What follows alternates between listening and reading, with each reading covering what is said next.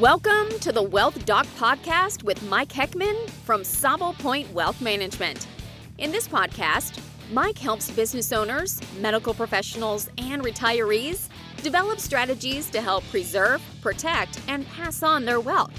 Using practical strategies, Mike acts as your lighthouse keeper to guide your path of converting business assets into retirement income and inheritance funding. We don't like that shipwrecked feeling of not having enough, and you shouldn't either.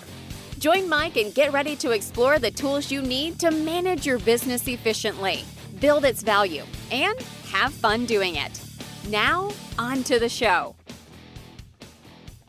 Hello and welcome to the Wealth Doc Podcast with your host, Mike Heckman. I'm Wendy McConnell. Hi, Mike. How you doing? Doing fantastic, Wendy. Great to be here. Thanks for coming. Well, we have a guest today, right? Yes. Attorney Blake Riemer from Ludington has joined us in our Ludington office, now become studio here. So thanks, Blake, for coming. No, of course. Thank you so much for having me. Well, so you are an attorney in Ludington. So let's start off how long you've been an attorney and why did you become an attorney? Yes. So I had gone to Michigan State for law school and I graduated in 2018, took the bar exam. That was a grueling exam, but very happy to say that I obviously had passed that and I was able to move on to practice.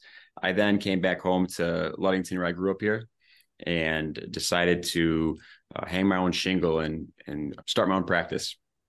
So I opened up in around June of 2020. So less than ideal time to start with COVID going on, but was able to actually be beneficial because it allowed me to kind of slow things down and start up. And then, so ever since 2020 in June, I've been in the same position. I had an attorney join me and some staff. So we're kind of growing, and it's been a great blessing to be back here in my hometown and serve the community. Yeah, a little more about that. So you grew up here, but then when you went away to law school and then came back, so you could have opened that shingle anywhere. So why did you pick Ludington? Yeah, I had thought about for a little bit moving to Grand Rapids and starting there. I think just due to the size of the town too. I mean, I've moved to several different areas between Grand Rapids, Lansing. I lived in Nashville for a little bit, and I really enjoyed the small town feel, the people here. And I felt like I'd be best suited with my skills to bring them back home here and be a part of the town again. Fantastic. So when I talk to attorneys, I always find it fascinating. So you guys have to do the grad school, for law, obviously, but then you've got a lot of freedom or leeway as far as what you can do in your undergrad. And so what did you end up studying for your undergrad before you started doing law? I'm curious. So I had probably one of the more unique undergrad degrees in law school. So I'd originally gone to Ferris for criminal justice. I did that for a semester and kind of realized that it wasn't the route I wanted to go after I got into it a little more. I had looked around at a couple other degree options and I settled on music industry management. So industry management.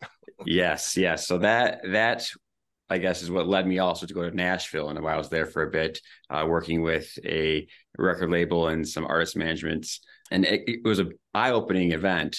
So I don't think it really contributed a whole lot to my law schooling, or besides just some unique experiences. But that is, like you said, the unique thing is your undergrad really could be anything when you're going to law school.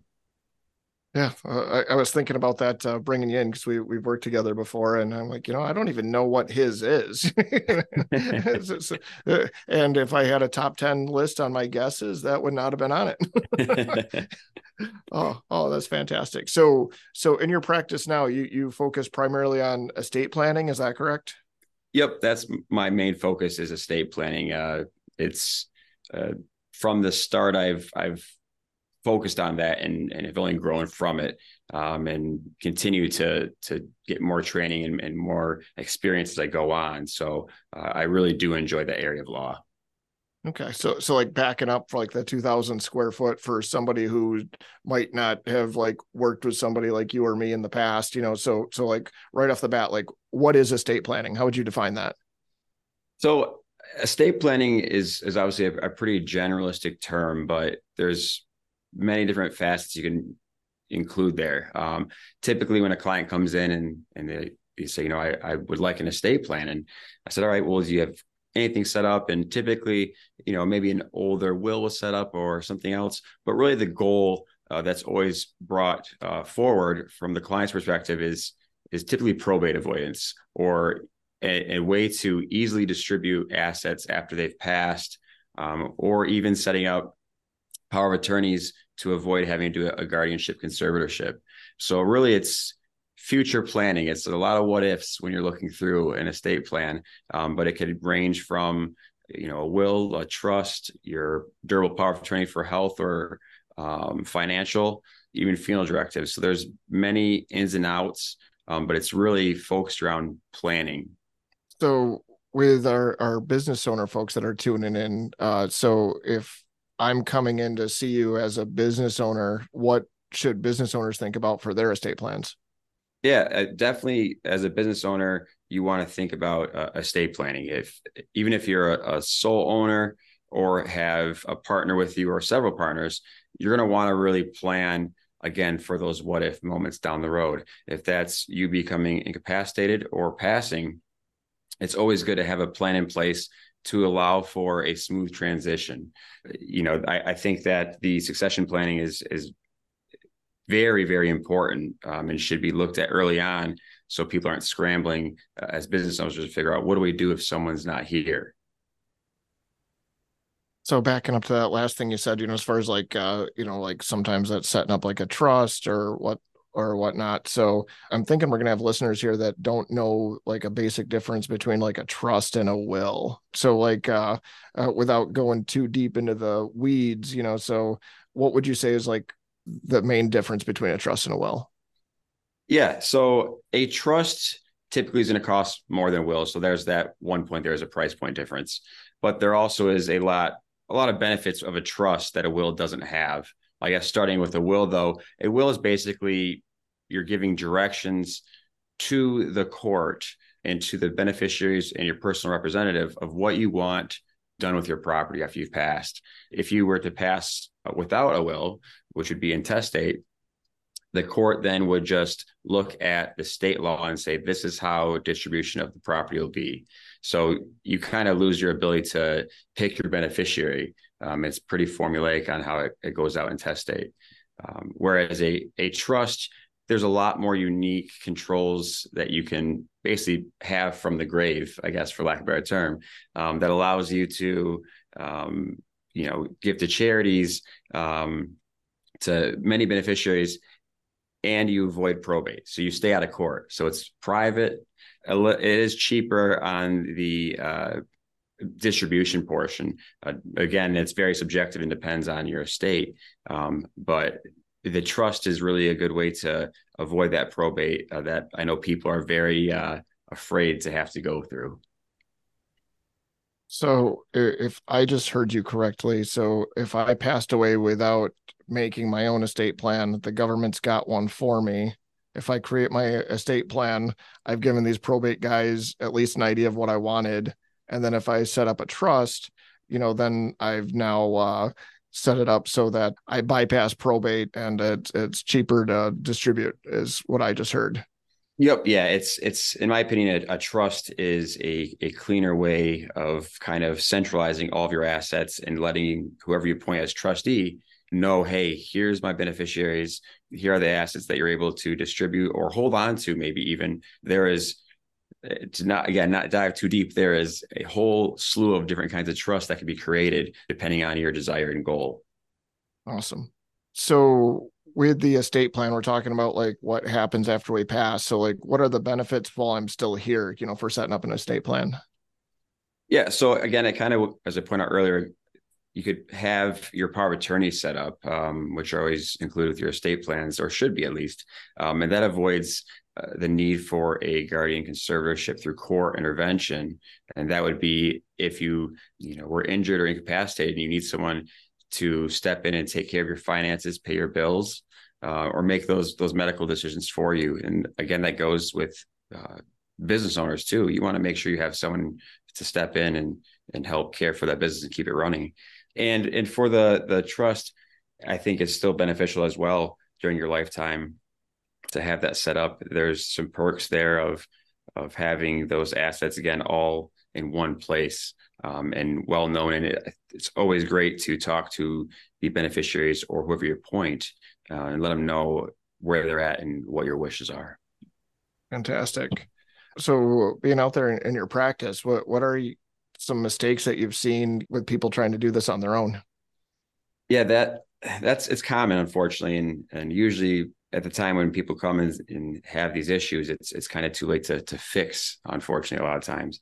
One of the top ones I've seen is maybe someone had a trust created and they were either not informed on how to fund or basically place assets within that trust to make that trust of any use. Without funding the trust, you have a shell that has no use really. So that's a big mistake I've seen, at least from the trust side. As for other people, kind of going on their own or finding these online, create your own estate plans, which they can work, but you really want to do your research if that's the way you're going. I always advise that you speak with a professional in creating these documents. It could be sometimes they may have a will that lays out, I want to give to my niece and nephew, but they have their bank accounts set up where there's different beneficiaries or life insurance is different beneficiaries. And the intention was there, but that niece and nephew now are getting nothing because there's nothing left if there's no other assets. So that's another big one. So let me interrupt you there, Yeah. because I think what you just said was important and kind of went over there fast. So if I set up my will one way and then I set up my beneficiaries another, what happens?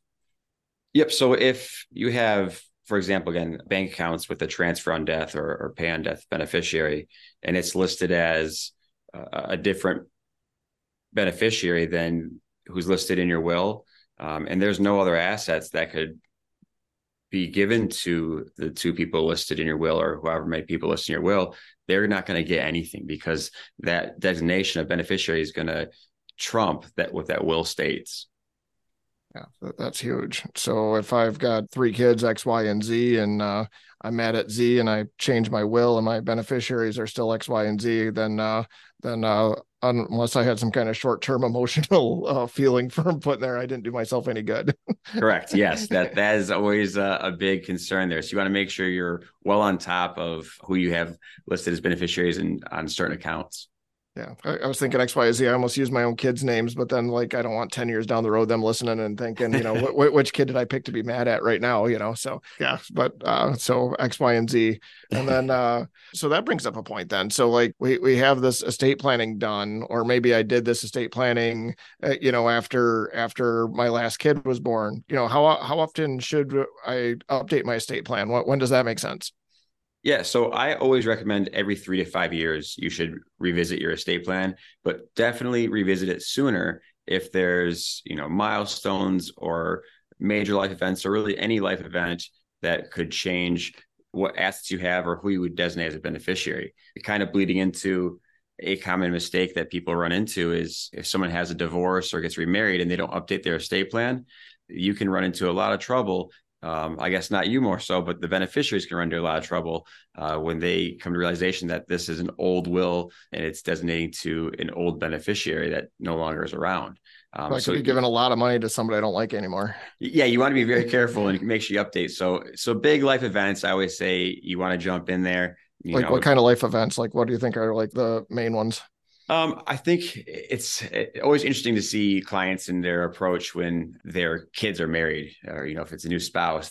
Some are very protective, say, "Well, I really want to make sure this goes to my child." Or so if there's divorces in the family or remarriages or marriages, if there's additional children that are born or nieces and nephews, I think it's very important then to revisit and reassess and make sure that your estate plan still is in line with what your goals are. Right on. So you, with your practice in Ludington, so are you a Mason County footprint, or how big of a geography do you serve as clients in? So Since I'm, licensed in the state of Michigan, I can go statewide, but that definitely doesn't mean I go statewide. Right on. That'd be a lot of work. But I have gotten clients as far as up as the UP who've come down for estate plans. But typically, I would say they came to you versus you riding your bike up there. Correct. Yeah, it would be a lovely drive or bike ride, but definitely a little lengthy for me on that one. But mostly it's Mason County, Lake County, Oceana, Manistee. The surrounding counties typically is where the people come from when I'm doing estate plans or really any legal services. Okay. So other than estate planning, what does your firm do? So I have another associate, and she is primarily focused on family law, so custody and divorce. She also does some crim defense. We've got those bases covered. I do some type of landlord-tenant and some contractual work through the courthouses as well. They're definitely in need of attorneys, so I'm always willing to jump in and help, and it's great experience, and it's a help to the community as well. So if I've got a small business and it's getting bigger and I'm looking at my LLC and I might want other incorporations, is that the type of stuff that your practice would do or not really? Yes, nope. I definitely do business law as well. And I look into creation of LLCs, tweaking, adding members. Definitely have helped many clients around this area start up some companies and small endeavors. And that is a very rewarding and fun part, is having them come back later and updating me how they're going and how their venture's gone. Fantastic. So put you on the spot. So if I could get you to hone down one thing that you wish more of your clients knew before they walked in the door, what would be that one tip of the spear thing that you would like to more people armed with? I think the one thing that I really like to inform clients on is you don't have to go into an estate plan thinking that you have to appoint every sibling or child in a role because it's fair. You want to appoint the most responsible person in that role. But unfortunately, as some people think, well, they might be upset if they're not appointed. Usually these roles are not an exciting endeavor or something that's well sought after by any means. It's a task, it's a job. So I think that's probably one of the more important pieces that I want people to think about when they're considering estate planning, more of the responsible and not the what is fair and what would make someone happy. Right on. If somebody wanted to get a hold of you, how would they do so? Yep. So you can either contact us at our office. The phone number is 231-480-1101. Or you can contact us online. We have a website as well. That's www.riemerlawpllc.com. Fantastic. So, yeah, man, I super appreciate you coming in today, driving like that 8 minutes to get here, so much appreciate your time and thanks for being here. No, I greatly appreciate the opportunity and happy to certainly give any advice I can out there. So thank you for having me. Mike, how can people get in touch with you if they have some questions? Oh yeah. For us, I've got our team that answers at 231-425-4308. Again, our main office is 231-425-4308. And if you go to wealthdoc.com, the same name of the podcast, they'll take you to our landing page that's on our business website. So a couple ways to get a hold of us on there as well. So yeah. Thanks, Wendy. Okay. Well, thank you for joining us today. Please follow, and share this podcast. Until next time, I'm Wendy McConnell. Thank you for listening to the Wealth Doc Podcast with Mike Heckman. Click the follow button to be notified when new episodes become available. Have questions? Visit our website at saublepointwealthmanagement.com or give us a call at 231-425-4308. And don't forget to click the follow button to be notified when new episodes become available. The information covered and posted represents the views and opinions of the guest and does not necessarily represent the views or opinions of Sauble Point Wealth Management. The content has been made available for informational and educational purposes only. The content is not intended to be a substitute for professional investing advice. Always seek the advice of your financial advisor or other qualified financial service provider with any questions you may have regarding your investment planning. Content here is for illustrative purposes and general information only. It is not legal, tax, or individualized financial advice, nor is it a recommendation to buy, sell, or hold any specific security or engage in any specific trading strategy. Results will vary. Past performance is no indication of future results or success. Market conditions change continuously. This commentary reflects the personal opinions, viewpoints, and analyses of Mike Heckman. It does not necessarily represent those of RFG Advisory, Private Client Services, their clients, or their employees. This commentary should not be regarded as a description of advisory services provided by Mike Heckman or RFG Advisory, or performance returns of any client. The views reflected in the commentary are subject to change at any time without notice. Securities offered by registered representatives of Private Client Services, member FINRA SIPC. Advisory services offered by investment advisory representatives of RFG Advisory, a registered investment advisor. Private Client Services, Mike Heckman, and RFG Advisory are unaffiliated entities.